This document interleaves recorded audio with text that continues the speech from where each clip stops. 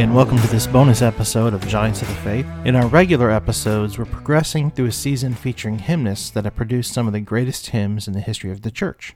But it kind of begs the question, what is a hymn?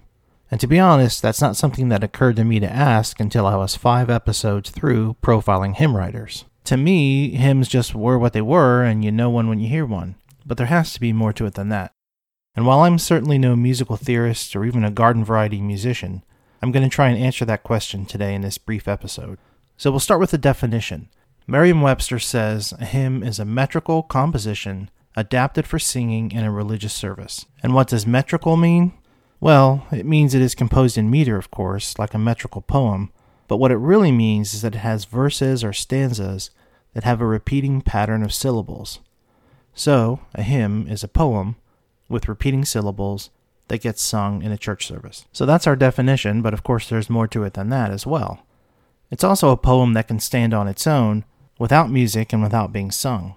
A good hymn has a cadence that comes out even when the tune to it is not known.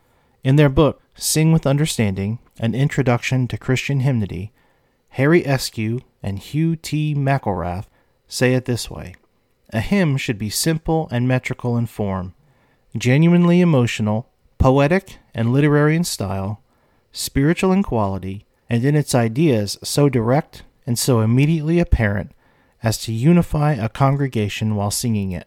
Edith Margaret Clarkson, a modern hymn writer, lists out 6 characteristics of a hymn that set it apart from a song. According to her, a hymn is God-centered rather than self or man-centered.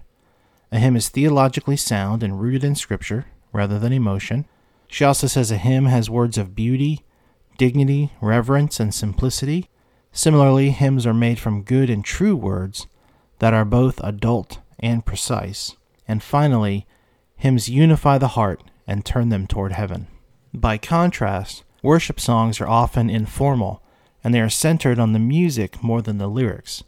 In general, worship songs are written for individual or group performances in contrast to the corporate nature of hymn singing.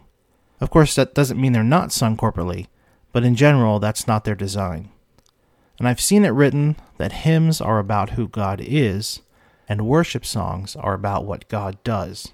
Now that's kind of reductionist, but it's also not too far from reality. So in summary, a hymn is a poem set to music that's doctrinally sound, verbally efficient, and at the same time beautiful, and can stand on its own apart from the music. And that's it for this bonus episode.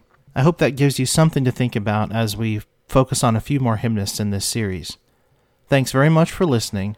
Until next time, God bless.